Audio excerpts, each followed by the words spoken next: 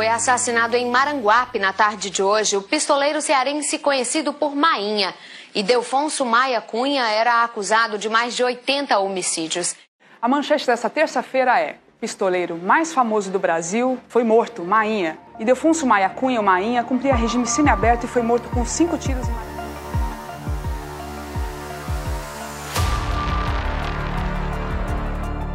Maranguape, 4 de janeiro de 2011.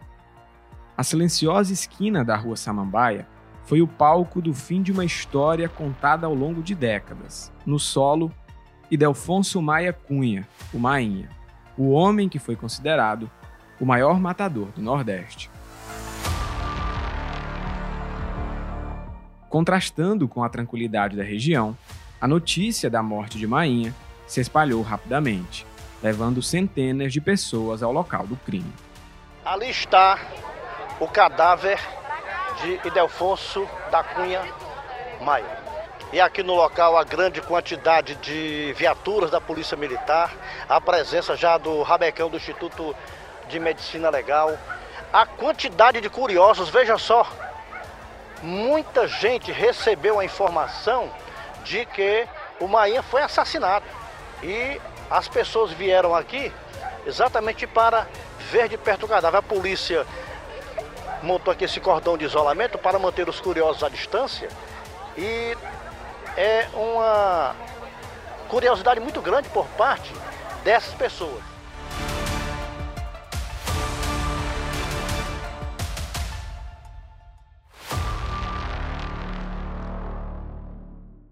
Entre as pessoas presentes no local, uma chamou bastante atenção pela sua imponência.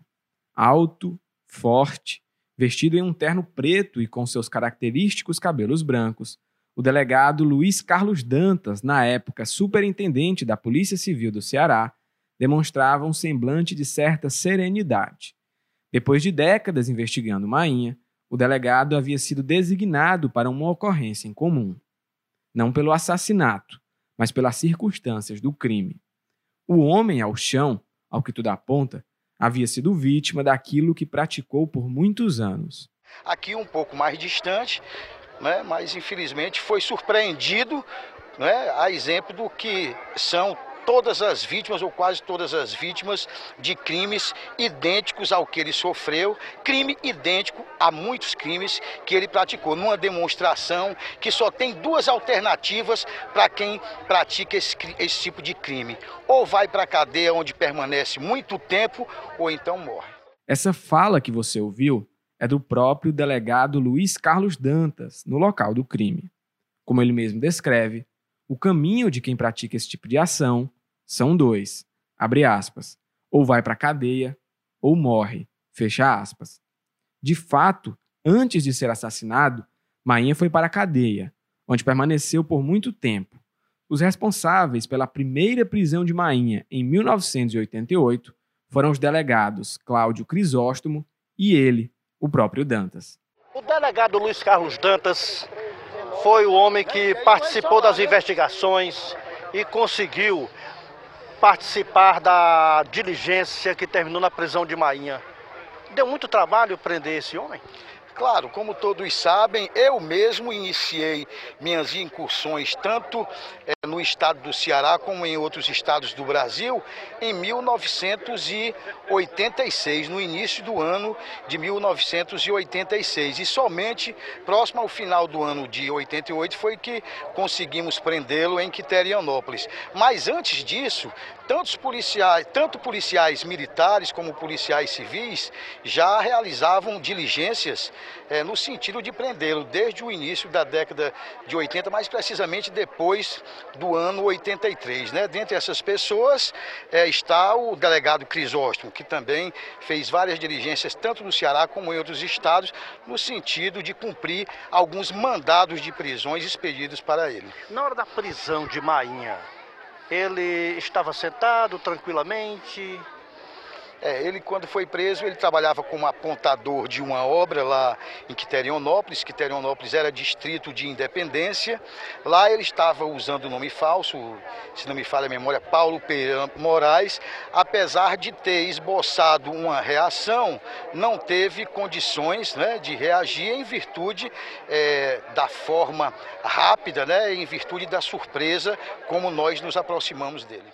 Portanto, a vítima daquele assassinato na rua Samambaia não era uma pessoa desconhecida do delegado e de outras autoridades presentes no local.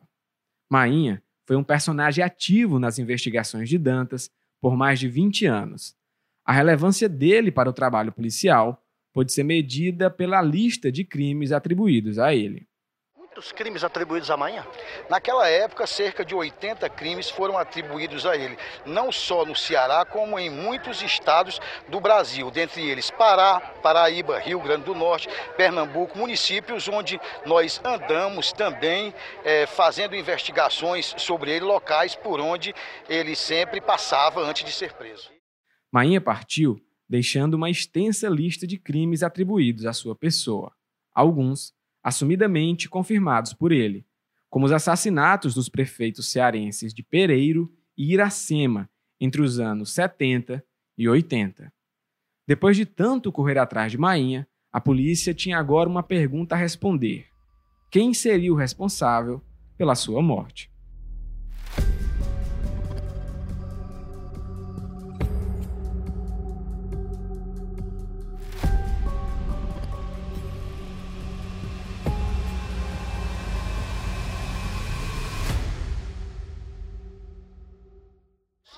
E enquanto isso, o pessoal da Polícia Civil, da Polícia Militar, do Ronda do Quarteirão, da Divisão de Homicídios e também da Delegacia Metropolitana de Maranguape, todo mundo trabalhando conjuntamente. Quem teria assassinado Mainha? Quem matou Mainha? Por que essa execução? Será que foi vingança? Tudo isso está sendo analisado pelo pessoal daqui, da Delegacia Metropolitana de Maranguape, como também da Divisão de Homicídios.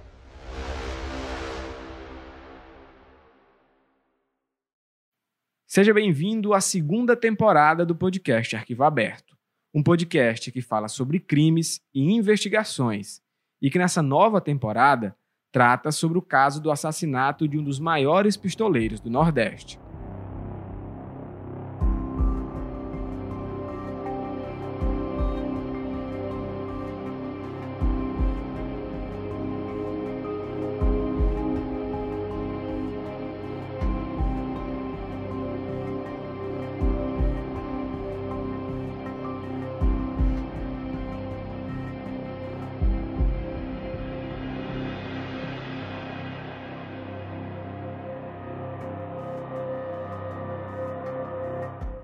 A equipe do Rabecão já foi mobilizada para recolher o corpo do Mainha e nós recebemos a informação de que a arma utilizada para a prática dessa execução aqui no bairro Novo Maranguape foi pistola .40.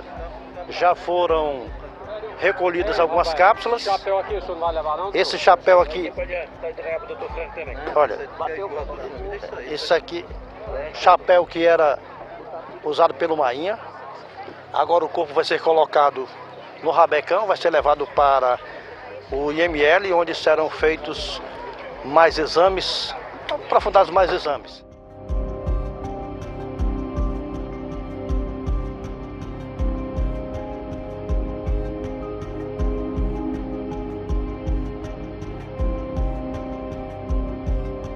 Uma das coisas que mais chamam a atenção sobre a morte de Mainha é o fato de que ele tenha sido assassinado a cerca de 500 metros da antiga cadeia pública do município de Maranguape. Segundo consta nos relatórios, a vítima passeava em um burro nas imediações da cadeia quando foi atingido.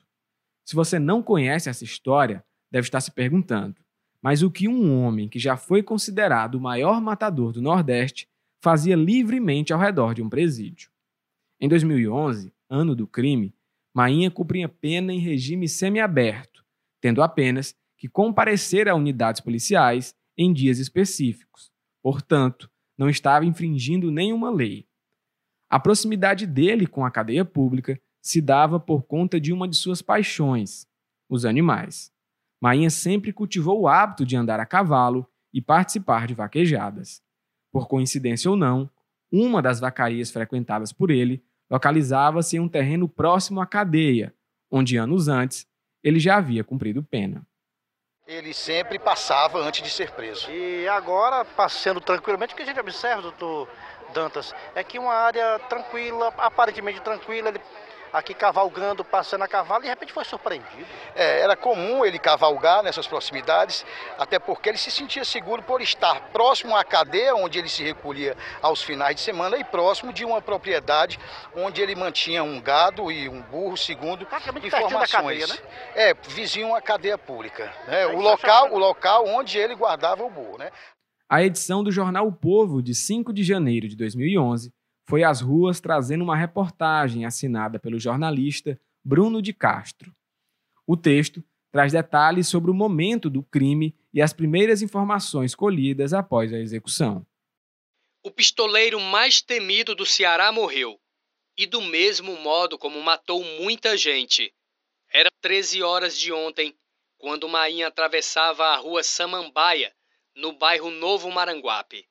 Montado em um burro, ele ia em direção ao pequeno sítio onde há 4 anos costumava passar os finais de semana desde que passou a cumprir pena em regime semiaberto. 3 disparos atingiram o burro, que pôde ser sacrificado. Ao todo, foram contabilizadas 9 perfurações e 8 tiros de pistola .40. 2 acertaram-lhe a cabeça, um do lado direito do rosto e outro na testa. Outros 2 tiros foram certeiros no coração. Os demais foram distribuídos pela lombar e braços. A arma é de uso exclusivo da polícia, mas ainda não se sabe quem executou Idelfonso Maia Cunha, de 55 anos. As informações apuradas pelo Povo puderam ser confirmadas através do relato de um dos peritos que participaram da primeira análise do corpo, ainda no local do crime. Pelas características descritas pelo profissional, não restaram dúvidas que o ataque se tratava de uma sumária execução. Não houve qualquer chance de reação da vítima, que mesmo tendo um longo histórico de envolvimento com crimes de pistolagem, foi abatido desarmado. Mainha foi atingido de frente, possivelmente podendo identificar o seu executor. O perito acaba de fazer os levantamentos. Quantas perfurações foram encontradas? 9 perfurações. E que tipo de arma foi utilizada?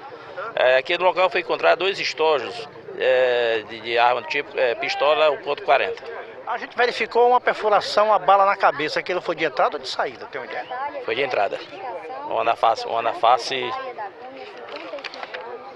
Foi uma na face do lado direito e uma na testa.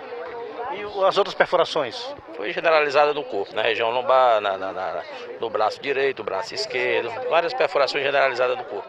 Além do crime ter sido cometido em uma região afastada do município, o horário de 1h da tarde também facilitou a ação. Esse período entre o almoço e o começo da tarde é o horário em que muitos moradores cultivam o hábito de descansar, fazendo com que as ruas fiquem vazias. A forma como o crime foi praticado e o histórico da vítima executada faz com que as pessoas tenham receio de falar sobre o caso. Além disso, não há informações de testemunhas oficiais ou imagens de câmeras de segurança. Diante desse cenário, o trabalho jornalístico foi um dos principais aliados na captura de informações. A cidade de Maranguape, onde o crime aconteceu, fica distante cerca de 27 quilômetros de Fortaleza.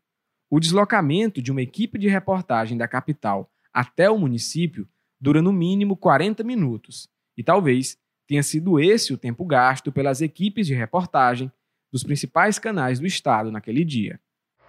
Nonato, a polícia recebeu informação de que o Mainha, que era considerado um dos maiores pistoleiros do estado do Ceará, foi assassinado no início da tarde aqui no município de Maranguape. Nós já estamos chegando à cidade. A informação que foi repassada pela Delegacia Metropolitana é de que ele estava cavalgando nas proximidades da cadeia pública desse município, quando de repente foi surpreendido por um desconhecido e levou vários tiros e não resistiu à gravidade dos ferimentos. Nós estamos chegando ao local, até agora não se tem informações a respeito do autor ou dos autores desses disparos. Quando se fala em cobertura jornalística de fatos como esse, quem chega primeiro ao local tem suas vantagens, como colher as primeiras informações e também realizar as primeiras imagens. Naquele 4 de janeiro de 2011, a primeira equipe de reportagem a desembarcar na cena do crime seria um veículo local, a Maranguape TV, um pequeno canal no YouTube que cobre os principais acontecimentos envolvendo a cidade.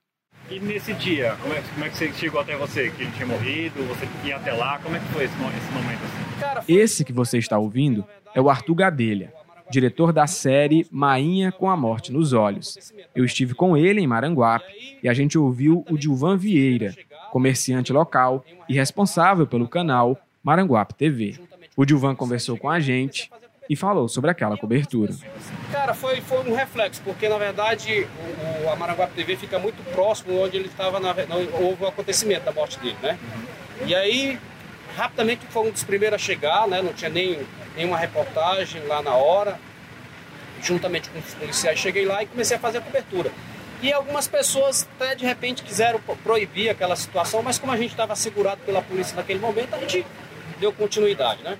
A cobertura realizada pelo canal conseguiu ter acesso à vacaria onde Mainha mantinha alguns animais e se encaminhava no momento em que foi atingido. Algumas pessoas próximas a ele falaram sobre os primeiros momentos após a execução, inclusive sobre o resgate do burro a qual ele estava montado e que também foi atingido. O animal que ele andava? Ah, o burro veio sozinho pra cá? Foi vocês que trouxeram o animal pra cá? Dá só uma palavrinha pra gente. Chega até aqui, por favor. Não, mas ninguém viu nada não, você, né? Não, só quando vocês chegaram lá, ele tava lá, vocês pegaram o burro e trouxeram pra cá. Não, o burro já tava um pouco afastado, já tava 2 ruas depois. Aí vocês viram que o burro tava baleado. É porque a gente seguiu só o rastro de sangue do burro. Ah, o rastro do sangue, aí trouxeram o animal pra cá, né? Foi. Mas fazia tempo que ele já tinha saído com o burro, já? Meia hora. Meia hora. E ninguém sabe dizer como foi? Não, ninguém sobre isso, ninguém sabe. Acabando ali. E me diz uma coisa, e o burro, como é que ele tá? Tá, esse burro aí tá sangrando, amarremos o pano, nós levou 3 tiros. 3 tiros o burro levou. Então se ele levou 3 tiros com 3, então foram 6 tiros. Descarregou totalmente o revólver nele, né? E ele não comentava alguma coisa, se de repente tinha alguém que tava perseguindo, se tava atrás. Ei, tu dia amanhã que tá tudo tranquilo, viu? Mais tarde eu chego lá. E vocês não tinham medo de trabalhar com ele ao ponto de chegar alguém? Porque poderia ter acontecido aqui também, né? Aí tem a infelicidade de chegar aqui e ter acontecido aqui, né? Vocês não tinham um receio, um medo? Alô? Oi, filho. Era trabalhando, mas com medo, né? Oi. Porque quem vem fazer o serviço não quer saber quem tá no meio, né? De uma certa forma é um alívio não ter acontecido aqui. Nesse momento da entrevista, uma das pessoas que trabalhavam na vacaria se cala.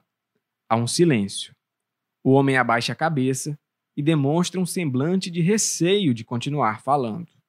Um outro se afasta enquanto mexe no celular. O homem de cabeça baixada agora vira o rosto para o lado antes de responder a uma última pergunta e a conversa ser encerrada.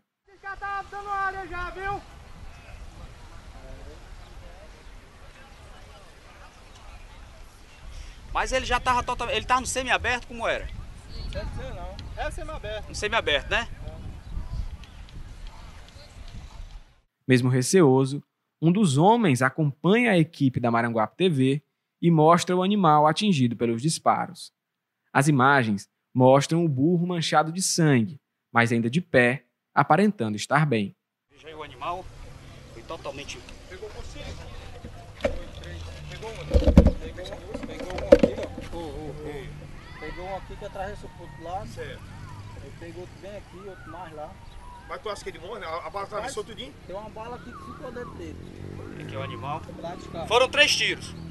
Uma ficou dentro e 2 atravessou. Essa daqui ficou dentro dele. Duas balas alojadas. Rapaz, sim. Podem vir aqui. Isso aqui o que era? Uma bala. Que ficou pelo outro lado. Ah, essa daqui que ele baixou aqui, ficou aqui. Mas e a cela? Não tinha uma cela aí? Sim, mas uma cela, em cima da cela. Atravessou a cela e tudo. Mas foi na hora que a cela aqui caiu, foi um bem aqui também, ó. E outro no pescoço. É. Um dos maiores pistoleiros que aqui em Maranguape, né? Aí via, foi embora. Além dos relatos sobre o resgate do animal, a equipe de reportagem colheu informações importantíssimas para entender como o crime ocorreu. As informações que você ouvirá em seguida foram colhidas cerca de 30 minutos após o crime. Certamente, os depoimentos foram os mesmos coletados pela polícia. Temos aqui um rapaz que viu tudo acontecido. Como foi que aconteceu? Foi, deu cheiro, aí foi-se embora. Era um carro preto, é isso que você estava me falando? Era. E aí como foi que eles atiraram dentro do carro mesmo, saíram? Dentro do carro. Aí com o espelho levantado. Quantas pessoas eram? Só um. Só um? O próprio motorista que atirou ou o outro? O próprio motorista. O próprio motorista? E que tipo de carro era? Um preto. Um preto? Mas tu não sabe que marca era o carro, não? Você viu o carro, foi? Que carro era? Era um Peugeot preto. Peugeot preto? Todo preto. E quem atirou? Foi o motorista ou foi a pessoa que está dentro do carro? O motorista. Aí ele chegou a sair do carro? Sim, chegou. Não. Atirou dentro do carro mesmo. Há quantos minutos mais ou menos que isso aconteceu? Meia hora. Meia hora.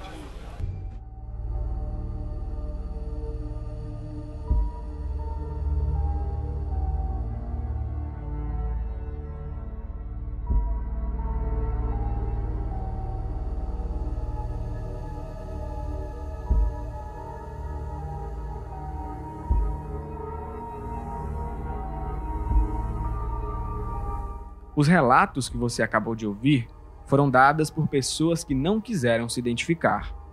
Um veículo de cor preta, possivelmente da marca Peugeot, e vários disparos. Essas foram as primeiras informações colhidas pela polícia no local. Em um primeiro momento, os depoimentos não batiam. Algumas pessoas afirmavam ter visto 2 homens no veículo, outras apenas um. Havia dúvida se o executor havia atirado de dentro do carro ou descido e disparado. Por mais que esses relatos preliminares pudessem ajudar a entender a dinâmica do crime, ainda faltava algo substancial para que os investigadores pudessem iniciar a investigação. Um pouco afastado de todo o burburinho e da cena, o delegado Franco Pinheiro, na época titular da Delegacia de Homicídios, revela um dado novo e que podia fazer total diferença. Tem uma informação de uma placa e nós deixamos tem uma equipe aí tentando levantar, porque essa placa não é assim definida qual é a placa. Eles pegam a numeração, né? Então está se fazendo a pesquisa dentro de uma quantidade de veículos que provavelmente poderá ser o veículo utilizado.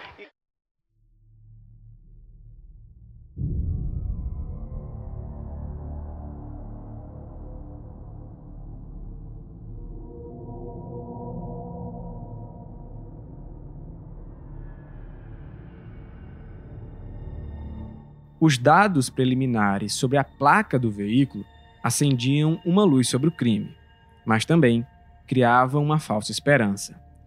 Escrevendo esse roteiro, eu me perguntei várias vezes: será que a sequência numérica captada pela polícia seria suficiente para desenrolar a teia de crimes que cercava Mainha?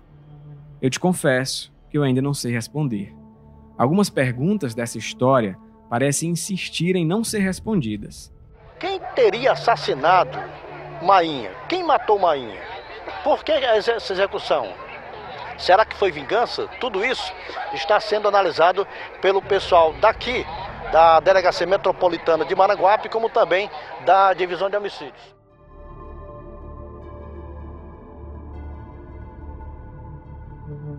Esse primeiro episódio da nova temporada do podcast Arquivo Aberto se encerra com a pergunta do repórter Raimundo Vasconcelos, que cobriu o assassinato de Mainha. Essa pergunta parece ecoar até hoje, em meio a tantas presentes na história de Idelfonso Maia Cunha. Para viver, tanta vida se acabar, com tanto para se fazer, com tanto para se salvar. Você que não me entendeu,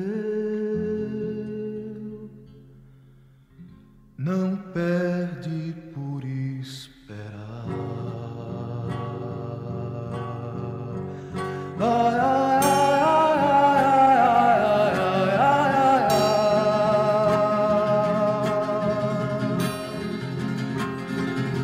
Nos próximos episódios, acompanhe o desenrolar dessa história e os caminhos da investigação. Obrigado por ter ouvido até aqui e até a próxima. O Arquivo Aberto é um podcast do O Povo. O episódio utilizou áudios de TV Jangadeiro e Maranguape TV.